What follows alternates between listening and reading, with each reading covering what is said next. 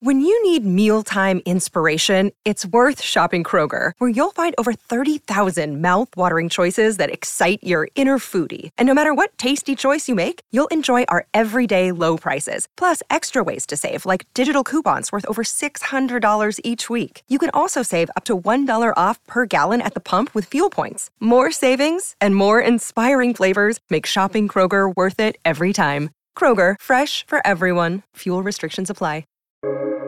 Welcome to the New Books Network. Welcome to Season 3 of Lies Agreed Upon, the podcast about Hollywood and history. I'm Leah Parody. And I'm Brian Krim.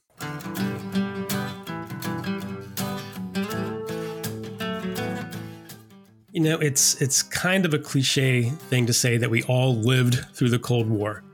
Sure, we lived with the specter of nuclear annihilation hanging over our heads, but truth be told, it seemed pretty remote to most Americans, and probably Russians too.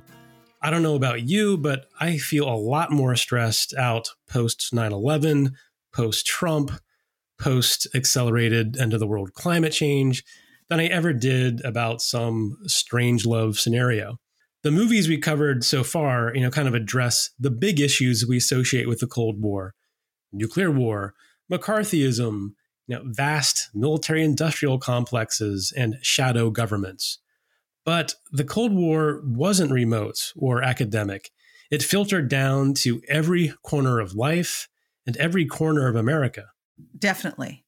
Now, we both know our Cold War history pretty well and can tick off all the major events and dates. We know all the proxy wars that bled both sides dry and wreaked havoc across the globe. I mean, Cold War for whom, really? That's the question. Not in Central America, Afghanistan, and certainly not in Vietnam. We could do a whole season or 3 on Vietnam War films for Lies Agreed Upon alone. But in this one episode, we chose 3 films that get to a very specific point about the Cold War's omnipresence in American daily life. These are about the home front and a reminder that the Vietnam War deeply wounded American society from top to bottom. We aren't here to revisit Vietnam and the Pentagon Papers. The point this week is to address how Hollywood dramatized what the war did to us at home, not just to the soldiers in country. Our first film is Michael Cimino's The Deer Hunter, which came out in 1978. It's an epic taking us from the Allegheny Mountains in Pennsylvania to Vietnam and back again. Hal Ashby's Coming Home also came out in 1978 and dares to represent the plight of severely wounded veterans and their caretakers, mostly women, whose experiences are largely dismissed by Hollywood. The third film is the first to reflect on the experience of Black soldiers. Spike Lee's Da 5 Bloods came out in 2020, a time when Vietnam seemed like ancient history, but it's really not. So, what are the lies agreed upon for this episode? Well, I think the first is what we just said, that the Cold War was a distant, persistent threat to our existence, but it didn't influence our daily lives at the ground level. Our fascination with Vietnam films stems in part from our desire to know what it was really like there, as they say, in country. And of course, it influenced the lives of the 500,000 sent over there and millions more drafted into the effort. And of course, the millions of Vietnamese. The second lie concerns how we tend to treat Vietnam, at least in pop culture, as a separate event from other sweeping sociocultural changes happening at the same time. So many of our favorite films on the subject are about the soldiers facing all the physical and psychological traumas thousands of miles from home.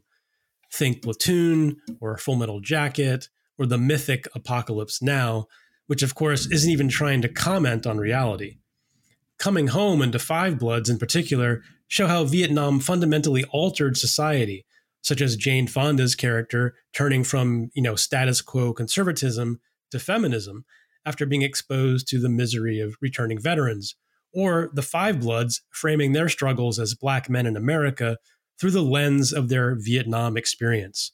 Spike Lee even manages to link the legacy of Vietnam to Trump. The point is, no part of society was untouched by Vietnam. There was nowhere to hide.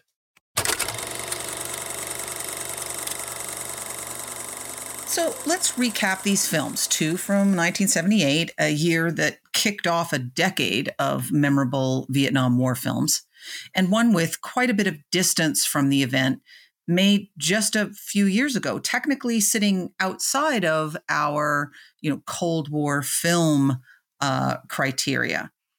Let's start with The Deer Hunter, which was directed by Michael Cimino and co-written by Cimino and Derek Washburn. What can we say about Cimino? Well, he's what we might call eccentric. The Deer Hunter was his great, improbable success. He won Best Director, Best Picture, and then his next effort, Heaven's Gate, was one of the greatest box office bombs in history. The Deer Hunter is also blessed with one of those legendary casts from the 70s. Robert De Niro, Meryl Streep, John Savage, John Cazale, and I've always been a fan of George Zunda. I assume that's how you pronounce it. A great character actor. And of course, Christopher Walken won Best Supporting Actor. And this is Streep's first nomination of the many thousands that she has had. And I'm also always so sad when I see John Cazale because, he died so young into his career, and it was you would have loved to seen what else he could have done. The making of the film was an epic in itself. It was over budget, filled with crazy infighting over the script. But what we see on screen is just stunningly beautiful cinematography, and of course, all those memorable performances. It's not without controversy. I think we both agree it is bigoted and simplistic about the Vietnamese themselves. Not a lot of thought went into really the Vietnam part of the film, the politics of the war, or even feigning realism about the combat, or even like the timeline of what was going on in Vietnam. The point is that it is a film about the home front. Yeah, in fact, a little trivia tidbit that initially it wasn't even supposed to be a Vietnam film. And it got sort of transposed from the original version of the script, which was set differently, to being a Vietnam film, which is probably one of the reasons why the Vietnam content is so culturally inaccurate and so racist and so not representative of either the experiences of soldiers in Vietnam or the reality of the Vietnamese, because in many ways it's standing in for foreignness, right? I mean, it's standing in for this like sort of ripping small town people out of their small town and plunking them down in something they don't understand. And how does that sort of destroy you? Yeah, definitely. And it's really, you're talking about, the point is that this, the sprawling epic here begins in this very distinctive, tight-knit Slavic community of Clairton, Pennsylvania. That's your neck of the woods, Leah. Your students probably know this area pretty well in Western Pennsylvania. And it takes place, first in 1968. And we are immersed in this working class steel mill town populated by, I don't know, they're either Russian or Ukrainian Americans, shortly before a wedding. And also at the same time, the three principal characters, Mike, who's Robert De Niro, Stephen, who's played by John Savage, and Nick, Christopher Walken, are all about to leave for Vietnam. Presumably here they volunteered. It's 1968. They're volunteering for this. So Mike and Nick are super close friends who both love Linda, that's Meryl Streep, who suffers living with an alcoholic father and kind of a no future existence in this small town.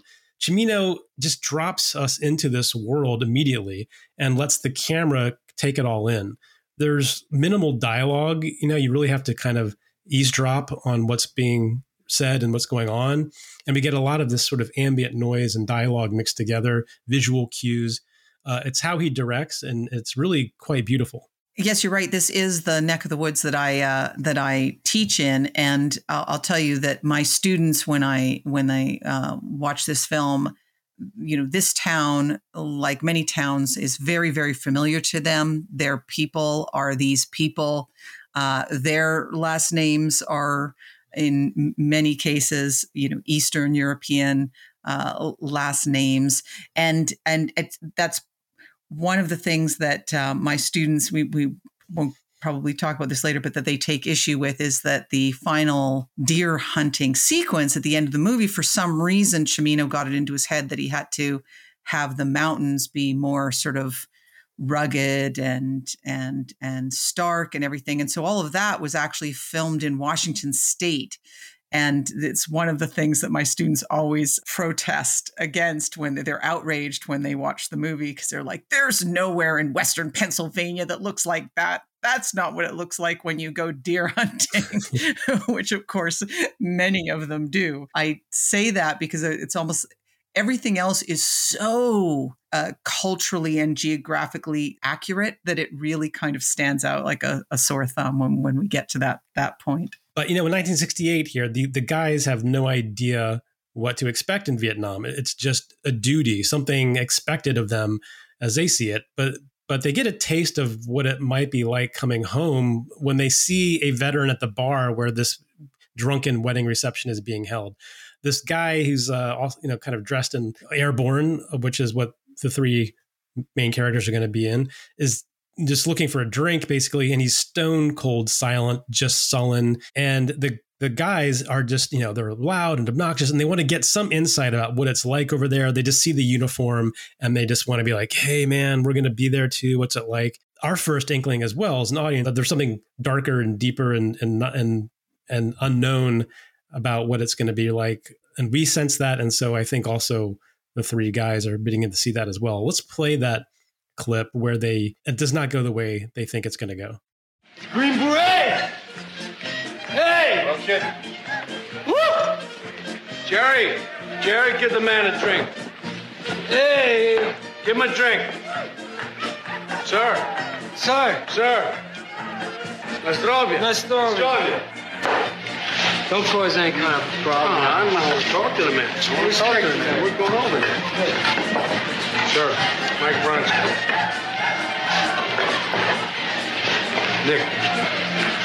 This is the groom, Steve. I'm the best man. We're going airborne, sir. I hope they sent us where the bullets are flying. That's right. Fighting's the worst, huh? That's right. Bucket. What do you say? Bucket, that's right. Well, what's it like over there? Can you tell us anything?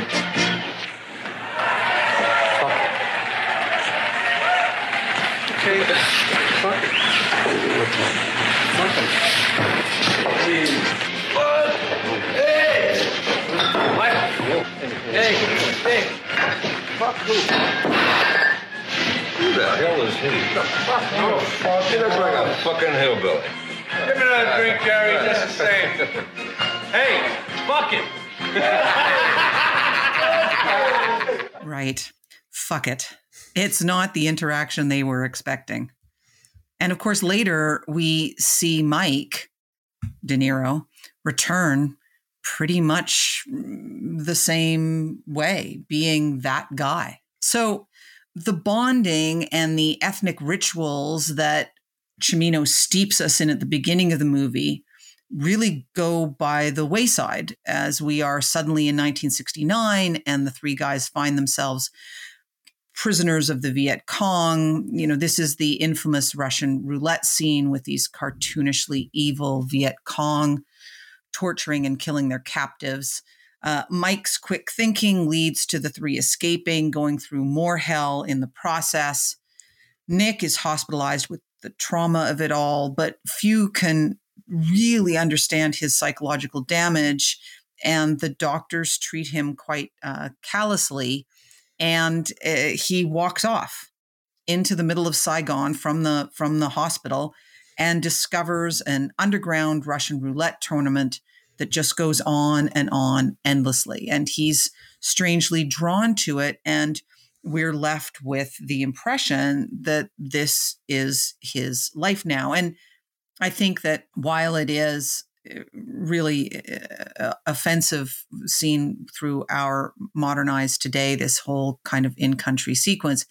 If we understand it as the Russian roulette being this metaphor for the unseen mental damage, and emotional damage done to soldiers, in other words, PTSD, I think then that kind of can help a viewer get past that part of it. And Mike returns home just antisocial and withdrawn, kind of like the veteran we just played. And he actually, prefers even to hide from his own welcome home party. Stephen, John Savage's character, is an invalid with no real purpose or identity as he sees it. He's, it's like everything is torn apart from this close group of men that started the film. Mike and Linda grow closer together amid this despair, but Mike feels really guilty about Nick and obligated to go find Nick. Stephen shows him in the hospital all this cash he's receiving on a regular basis from Saigon, and it's like, who else could be doing this but Nick? So Mike goes back as Saigon is falling and discovers the roulette game, desperate to get Nick back. And when he does find him, he's this heroin addicted zombie. But here's one of the strange things, about the film is that Saigon fell in 1975, but this is supposed to be just like 1970s. Like there's not even an attempt to sort of honor the timeline. It just makes no sense. It's proof that it's, again, not the point of the film as Cimino saw it. But the really memorable last game here between Nick and Mike is when he's trying to get him to stop playing this game, and finally Nick, in his last time playing, pulls the trigger and kills himself. And we go back now to the funeral in Pennsylvania, everyone getting together, even Stephen is there. Everyone's not so much reconciled, but at least they're all in the same place. And the last scene is them singing God Bless America at the wake for Nick. Instead of treating Vietnam inaccurately, but going there, in the next film, we really never find ourselves in Vietnam at all, although it is ever present in the movie.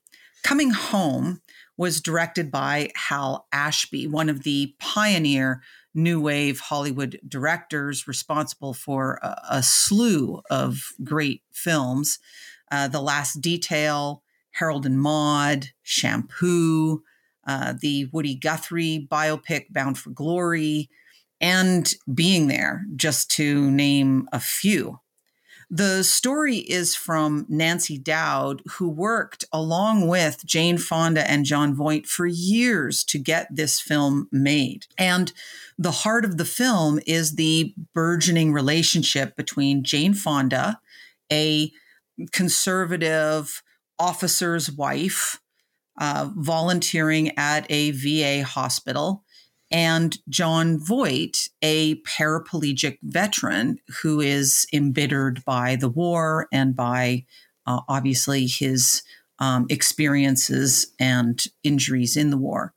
Bruce Dern plays Jane Fonda's husband, a gung-ho Marine, and Robert Carradine plays a veteran with psychological trauma who we briefly encounter.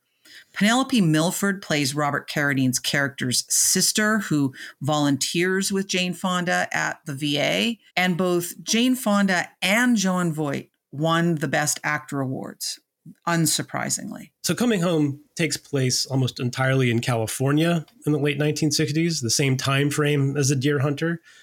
But remember, 1968 was the year of the Tet Offensive, and really marked the year the U.S. committed to a limitless war effort. Whatever illusions we had about quick victory ended that summer.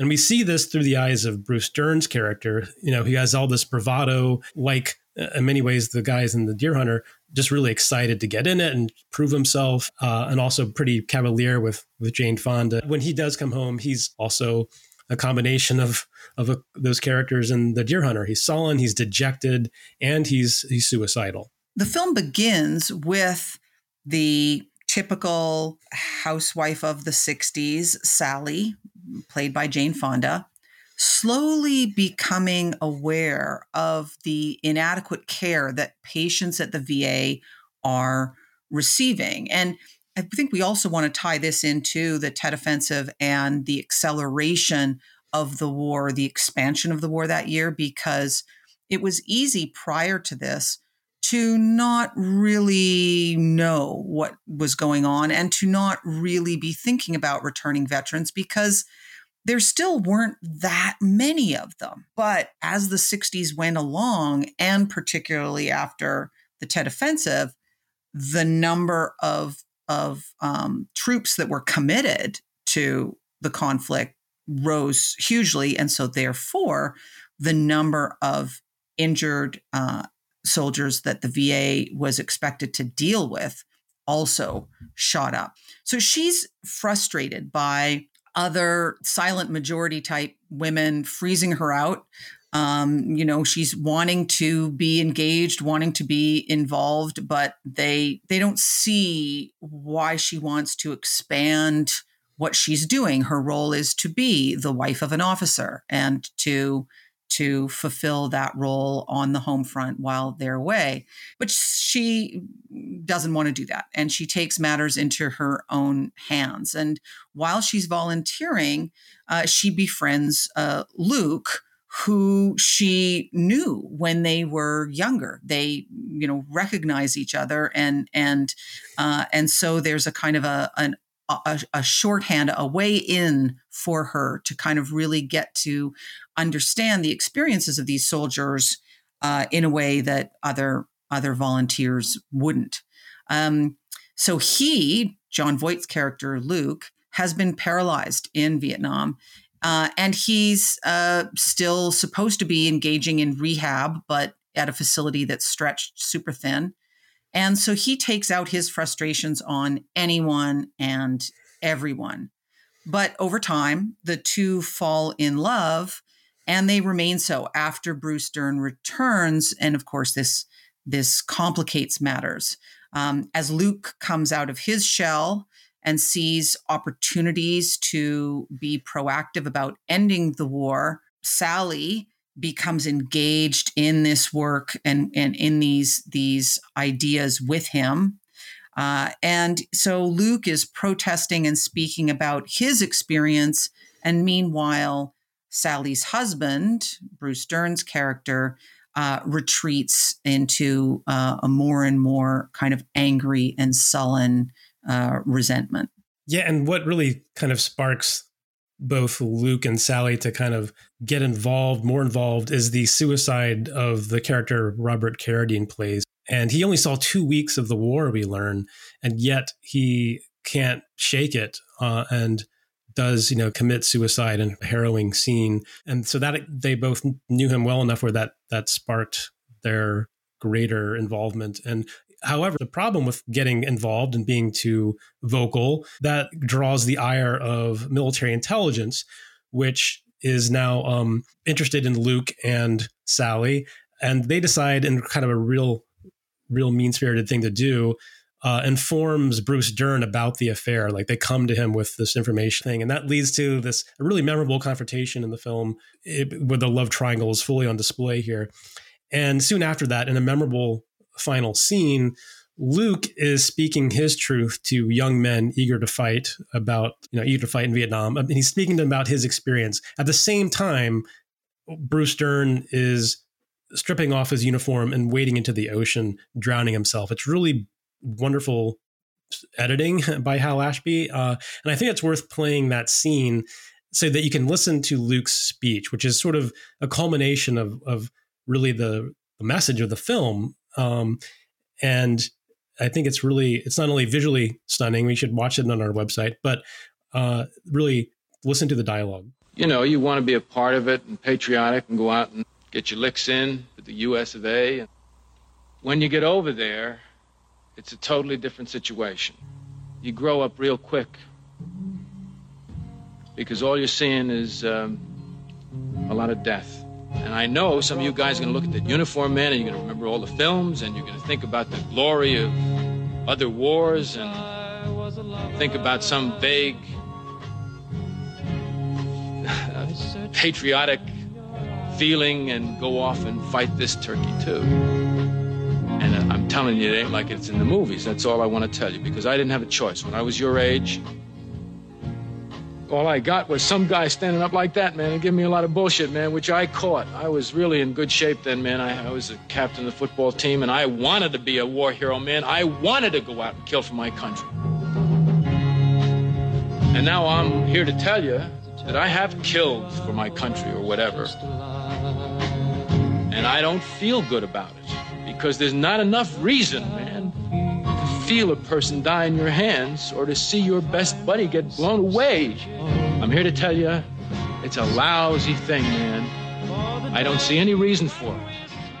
It's a really poignant, seems sort of, not strong enough. The juxtaposition of him talking while Bruce Dern's character is, the camera is cutting back and forth between Luke really desperately trying to communicate his truth to people, and Bruce Dern's character is all alone on this beach and is incapable of reaching out to anybody because he's so damaged. And also, I got to say, is this ever an incredibly clear-eyed examination of what we've come to understand now, what we call toxic masculinity, that he is just a prisoner of his society's expectations, of the inadequacy of any kind of training that he got about how to be a man who was in touch with his emotions, who was, he's such a tragic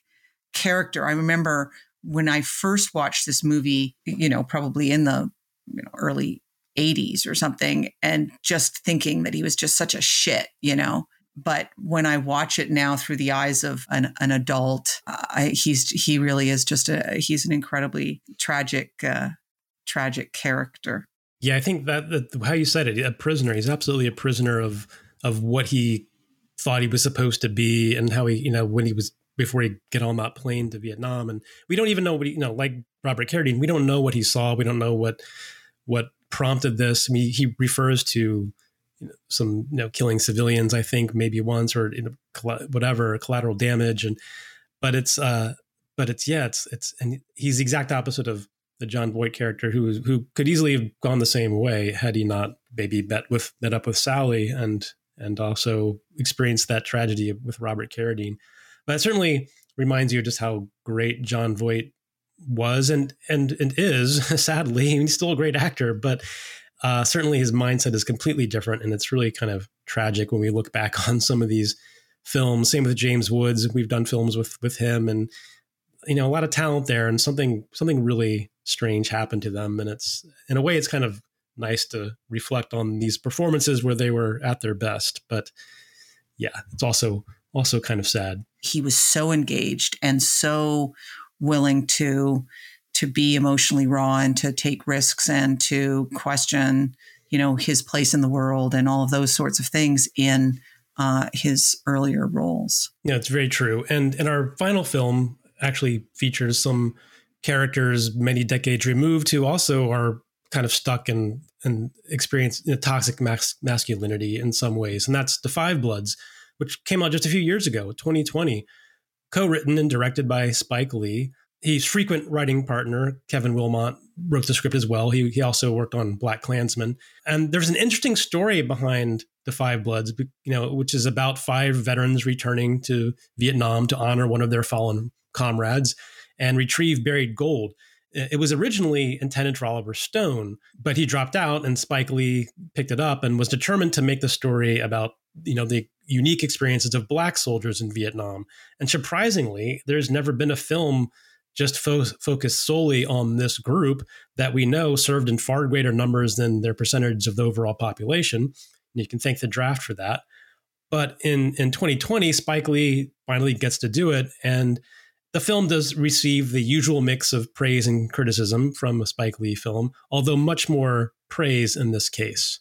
Yeah, and the cast is uniformly great, and it includes some of Lee's favorites, sort of from his stable of actors, as well as some really talented Vietnamese and French actors. The Five Bloods, who were all named after the Temptations, are the following. We have Delroy Lindo, the magnificent Delroy Lindo, who I have to say, between this and his turn as one of the partners in the law firm in The Good Fight with Christine Baranski and Audra McDonald, it's been wonderful to be able to regularly watch Delroy Lindo do things again, because he kind of was wasn't doing a lot, or at least not that I was kind of aware of for a while there. Clark Peters is Otis. Isaiah Whitlock Jr. is Melvin. Norm Lewis plays Eddie. And the late Chadwick Boseman, in one of his last roles, plays Stormin' Norman. Jonathan Majors plays Paul's son, David. And you have Johnny Tree Nguyen as their intrepid tour guide.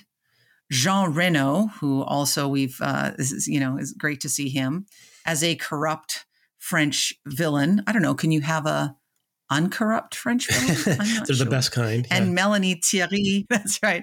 And Melanie Thierry as a French aid worker. Da 5 Bloods got plenty of awards, but I was very disappointed that Delroy Lindo did not win his category. It's a really, really impressive performance. The film begins, as Spike Lee films often do, with a montage of historical footage and some nice editing and with music that really emphasizes these images of Black soldiers and important civil rights moments that link up to the Vietnam War. He has everyone from Muhammad Ali to Angela Davis to Bobby Seale, and he mixes it in with iconic moments from the war, not only in Vietnam but at home, like Kent State, and ends with really the boat people crisis and then the sack of Saigon to kind of show the whole experience really from the early 60s to the mid 70s. Yeah. And one of the things, we're talking here about a 2020 film. And so, this is why this is still a Cold War film, because, what Lee is trying to do here is say, look, the domestic turmoil of now doesn't find its roots 2 years earlier or 3 years earlier or 5 years earlier. The turmoil that we are experiencing has its roots going back, a very, very long time. And one of those locations is the treatment of Black soldiers and, the experience in Vietnam of Black soldiers. The action from there moves to Paul, Otis, Eddie, Melvin, and their squad leader, Norman, the 5 Bloods, in a helicopter with the mission to secure the site of a CIA airplane crash and recover its cargo, which is a locker of gold bars intended as payment for the Lahu people, a tribe, for their help in fighting the Viet Cong. So this was an actual CIA operation, this tactic of arming tribes that were hostile to the communist government, and in some cases paying them off, in other cases screwing them over. But the Bloods decide to take the gold for themselves and bury it so they can retrieve it later. It's Norman who convinces them the gold can be used for reparations for Black people, not for personal gain. And they actually learn about the assassination of Martin Luther King during this mission from, of all people, Hanoi Hannah, the very real North Vietnamese propagandist that soldiers will remember. This clip we're about to play is actually based on a real bit of, a real broadcast from Hanoi Hannah. Black GI. In Memphis, Tennessee, a white man assassinated Dr. Martin Luther King, who heroically opposed the cruel racial discrimination in the USA. Dr. King also opposed the U.S. war in Vietnam. Black GI, your government sent 600,000 troops to crush the rebellion.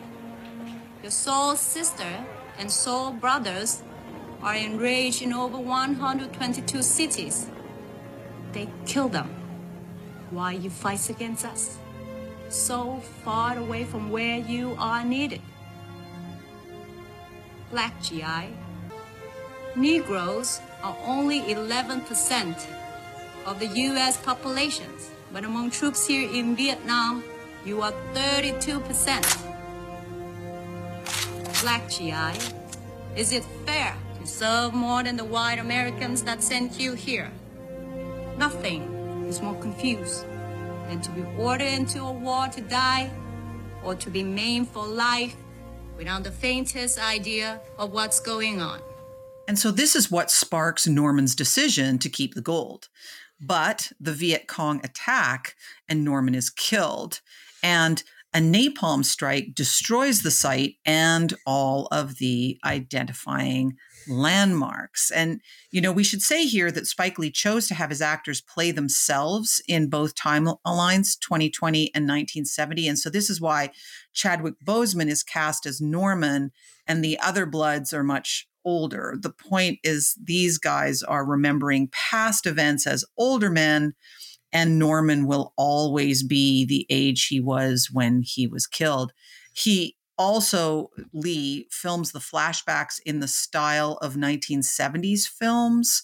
And so we, you know, there's some very meta stuff going on here because he references a lot of his favorite Vietnam films, and these Vietnam films have in fact become part of our, you know, cinematic vocabulary. And so we are watching these scenes of Vietnam with the memories of a Vietnam that we have watched on the screen so that we feel like, oh yes, this is familiar. This is Vietnam. This is what it's supposed to look like. So as I say, very meta. Like all auteurs, Spike Lee, you know, he's very deliberate about his choices. And you can find some great interviews on his process for this film. So then we move on to the Bloods are reunited in present day Vietnam, which looks a lot like, you know, any major capitalist city, as we know. And they learn, the reason they're there is they learn a landslide has uncovered the crash site. And they basically have like private investigators helping them out here. And each of them, when they get together, we've discovered has had very different life trajectories, some successful, and others like Paul, Delroy Lindo, who struggles in every way. Paul's son, David, shows up unexpectedly on the trip, which makes it uncomfortable for Paul because they are estranged. And one of the strange things we learn about Paul is that he's a Trump supporter. He even wears the MAGA hat, which kind of floats around the movie in different ways in a very symbolic way. And he harbors a lot of rage that shows up periodically against immigrants, against the Vietnamese still. And he's very he's very unhappy, kind of in a way, think about our Bruce Dern character, but if he had lived. His PTSD is intense, mostly because we discover he's the one who accidentally killed Norman. Norman's not killed in the firefight. It's basically friendly fire, and Paul's responsible for that.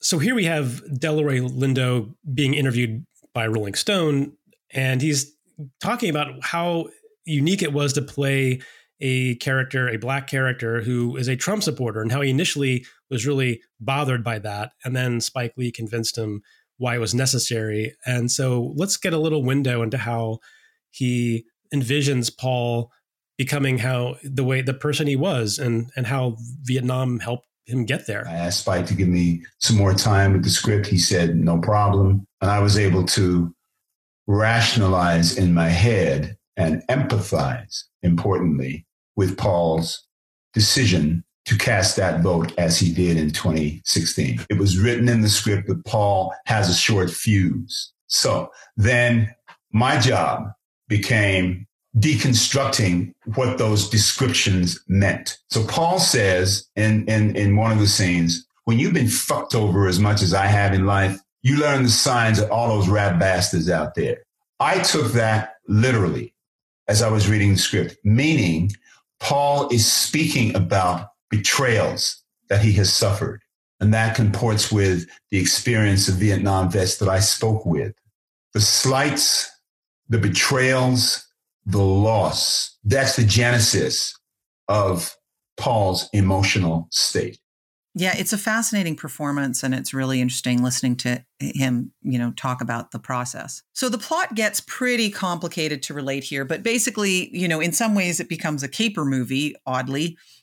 They wander back into the jungle to retrieve the gold, but others are after it too, including an opportunistic French embassy official and descendants of the Lahu people, for whom the gold, of course, was originally intended. The whole modern day Vietnamese landscape is littered with remnants of the war, including landmines that claim several people. And of course, the French presence is a reminder that it all starts with colonialism. As Vin, their guide, says, the war never really ends. Paul is also killed, but after he gets absolved for his guilt. And then the film eventually ends with the survivors using the gold to better the lives of their community, whether it is a Black Lives Matter organization or Morehouse College, the HBCU that Spike Lee attended.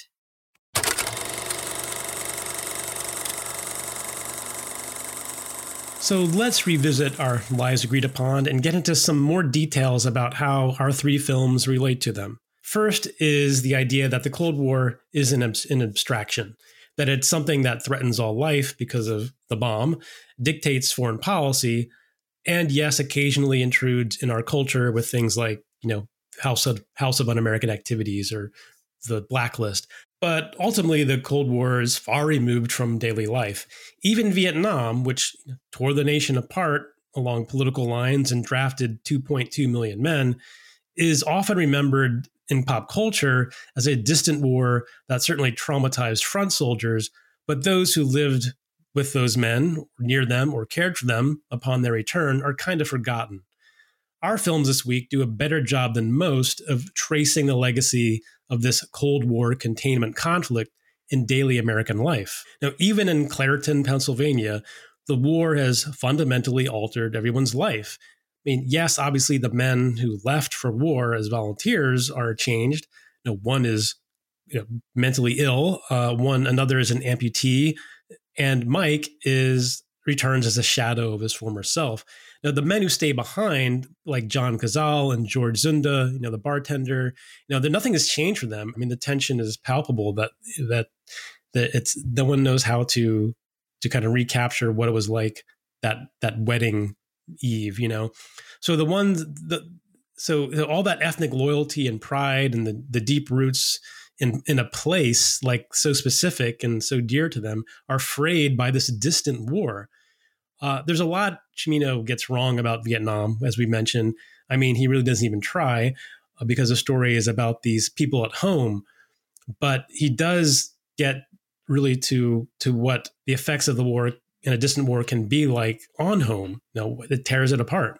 Yes, and the women who, let's face it, are pretty non-existent in most films about Vietnam, are fundamentally altered here too, and their experiences are really respected. John Savage's wife, Stevie's wife, is a complete wreck. She's barely able to speak when Mike visits her. She's stuck with an infant, and this husband, who's an amputee, is in a VA hospital, who is also, mentally altered. She barely knows him.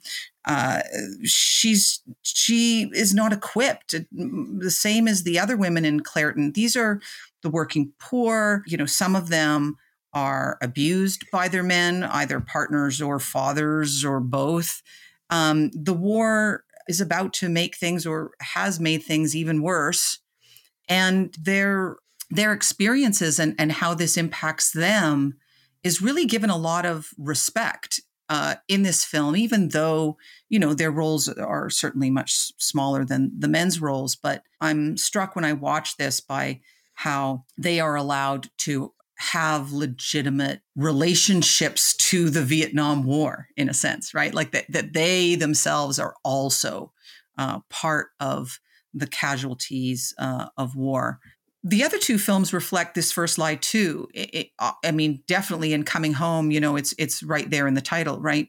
A harsh light in that film really illuminates the magnitude of the problems that lie ahead for what will be hundreds of thousands of severely wounded veterans, either visibly wounded or those with the internal wounds of PTSD, which was a new diagnosis after Vietnam. And also, as I was saying about the Deer Hunter coming home, really foregrounds women.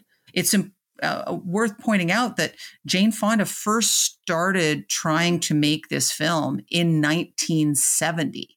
So that commentary on this woman coming into her own in the context of, second wave feminism, the social, cultural upheavals of the 60s, et cetera, that, she started trying to make this film, 8 years before it finally came out. Yeah. And it's amazing to watch this character because you don't, seeing Jane Fonda play really, a conservative housewife. I mean, her haircut alone, she looked like the wife of an astronaut. Very much this idealized view of what an officer's wife would be. And she does it so well. She's kind of soft-spoken and kind of defers to Bruce Dern. He's kind of a jerk even before he comes back.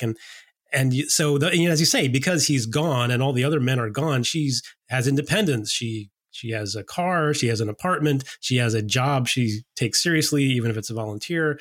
And she starts to see for herself the magnitude of the problems, the inequities. The story of John Voight, Luke's plight, hits home with her, and she changes her view of the world. And a lot of the other women around her don't want to.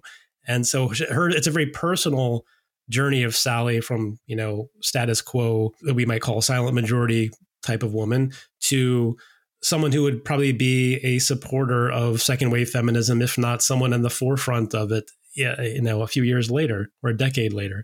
There's a symbiotic relationship between the Vietnam War and every social, cultural, and political movement going on at the same time. I think most educated people know this, if they took a good college history course, but do we see this reflected in pop culture? Not always. I mean, the war is distant, mythical at times, like Apocalypse Now. But our films that we chose, highlight these connections in subtle and not too subtle ways. Coming Home is an early example of acknowledging what will become known as PTSD. As you said, it's a late diagnosis. It's finally this war that causes mental health of professionals to treat it really seriously. And Coming Home also dramatizes how this epidemic affects everyone else. And what I noted, I watched Jane Fonda's Oscar speech when she won, and she devoted it really to talking about disability and mental health. So I found this 1982 news report from CBS that actually discussed nurses and their own struggle. And it seems appropriate here because the point of it is to say that because they were women, seen as ancillary to the war effort, that their own struggles as having to deal with as caretakers weren't taken seriously. There were, of course, tens of thousands of women involved in the war effort, both directly in country in Vietnam, but also, of course, in those VA hospitals that are portrayed in some of our films. I don't have an innocence that other people have. I have this shadow looking over me all the time. Sometimes I just want to scream, why? Margot Gitson, Vietnam nurse. She left the war 13 years ago, but the horrors of it still ravage her mind and the minds of thousands of other women who nursed all the wounded and dying men. Why was it me? Why did those people die? Why? It just didn't make any sense. And it still doesn't really make any sense to me. And also, nurses are taught to care for others, not themselves. Perhaps that is why so many of them suffered in silence for so long after Vietnam ended. Rose Sandecki was there. Now she counsels others. I know of several nurses who will say they have no problems. These women have either gained tons of weight. They are probably quiet alcoholics. They may have gone through 10 or 12 or 14 jobs because they're having difficulty in their jobs. But they have no problems. We have no problems. We're fine. This is a really fascinating clip, and it also prompts me to throw out another recommendation to our listeners, which is a TV series from the late 80s, early 90s called China Beach, which was set at a kind of, in a sense, like a MASH units sort of situation. Like it's a hospital, it's a place for R&R, and mainly focusing on the nurses and doctors who are working there. But one of the things about the show that's really interesting is that in its later seasons, it goes back home. The later seasons actually trace all of the characters as they struggle to reintegrate into American society. Yeah, I do remember that. And I remember, and I think because it was network TV, we often don't expect too much of it, but it did really kind of push the envelope.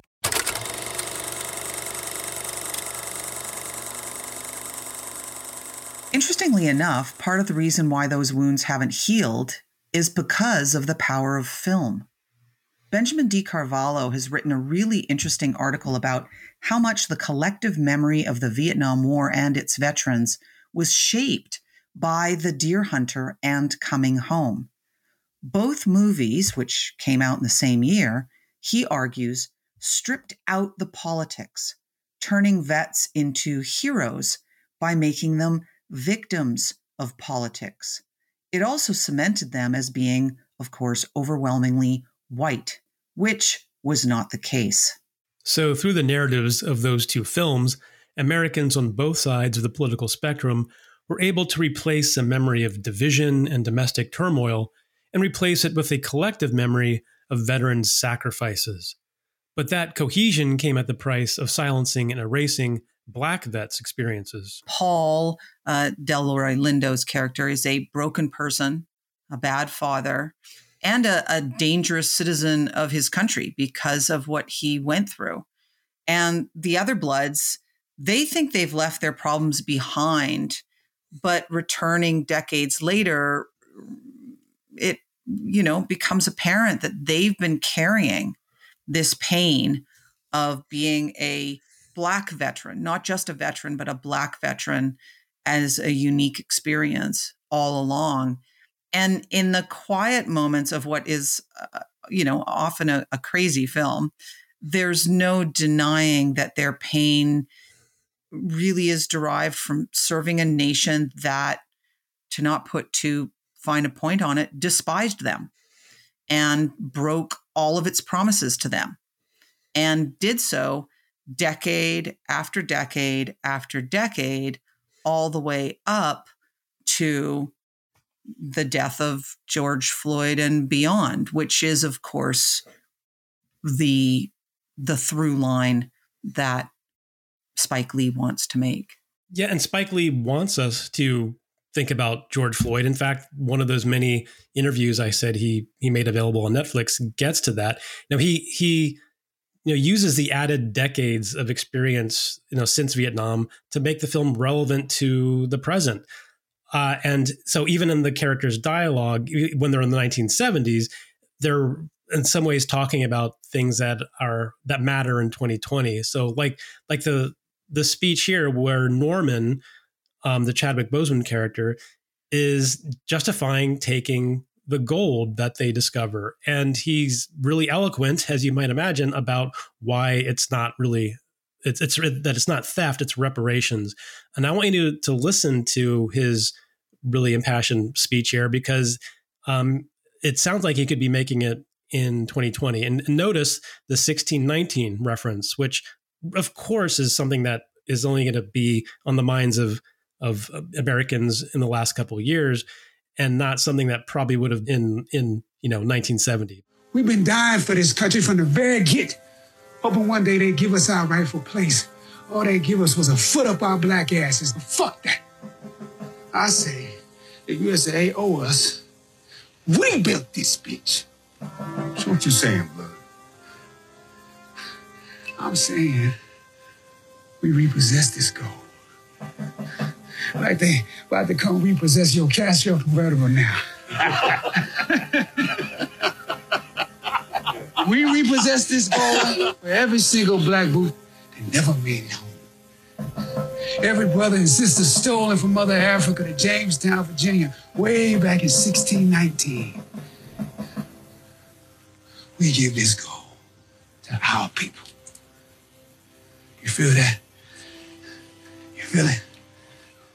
And later he gets into talking about police abuse and other issues that are also at the top of people's minds in 2020. And I mean, in some ways it can be a bit jarring because, of course, as a historian, I listen to that and I think, you wouldn't have framed, this character wouldn't have framed things this way. But I get that it's a style, he's doing it in order to draw these connections, even if it isn't the most accurate representation of, as you say, what would have been at the top of somebody's mind in 1968. Yeah, the character, Paul's arc, is really the heart of the film, which at times is a mess and busy and all very Spike Lee. But the message comes through at this moment. The Vietnam War is a giant source of pain for Black veterans, and yet another betrayal. That's what Chadwick Boseman's character was saying. It's an endless betrayal. We can trace so much back to the war. That's the point. Look what they've brought home with them. And while Da 5 Bloods ends on a note of positivity and reconciliation, it shows us these wounds are still open unless we acknowledge them continually and honestly. And Spike Lee talked about showing his film to an audience of Black and brown Vietnam vets in an interview he did for Netflix when the movie came out. It was very emotional for all of them, as you might expect. And he talked about why he felt the need to focus on this particular group of veterans. It is my belief that we need a diversity of narratives because a lot of the narrative of these United States has been a false narrative. I'm going to break it down like this. Young people over generations have not been taught the origin of this country. United States of America is based upon the foundation of immoral acts. The stealing of the land of the Native people, the genocide of the Native people, the stealing of my ancestors from Mother Africa, brought here to endure slavery. That's the foundation. That's how this country was built. So consequently, the narrative has been fucked up. Because you want to keep that narrative going based upon those immoral acts, you make up lies about the people you oppress. Simple. How is that done? Novels, songs, film, and television. False narrative to perpetuate white mythology. People of color, Black, brown, we also include women, our gay brothers, sisters, have been dehumanized in various art forms. Correcting that false narrative or diversifying existing ones is vital. That's what he does in Da 5 Bloods, in between some of the more, ludicrous plot points in the story we talked about. Our point in this episode was to introduce or reintroduce Vietnam films that get to the war at home, right? This Cold War home front that emphasizes the pervasive influence that this conflict had on daily life, far removed from Southeast Asia in the 1960s and 70s. Even when you think the war is in our rearview mirror, a film like Da 5 Bloods reminds you it's never really over, and not just for veterans. I mean, the Cold War, as these films are trying to show us, reached every corner of America, every segment of the population. We might not think about it that way, but the decisions made on behalf of the containment paradigm extended to more than atomic bomb drills or more STEM classes in school. 2.2 million draftees, spiraling debts and social unrest, epidemics in disabilities and mental health crises, and increasingly more militant social movements on both the left and the right are going to leave their mark. Just remember, the Vietnam War is the Cold War, and it came home with a vengeance.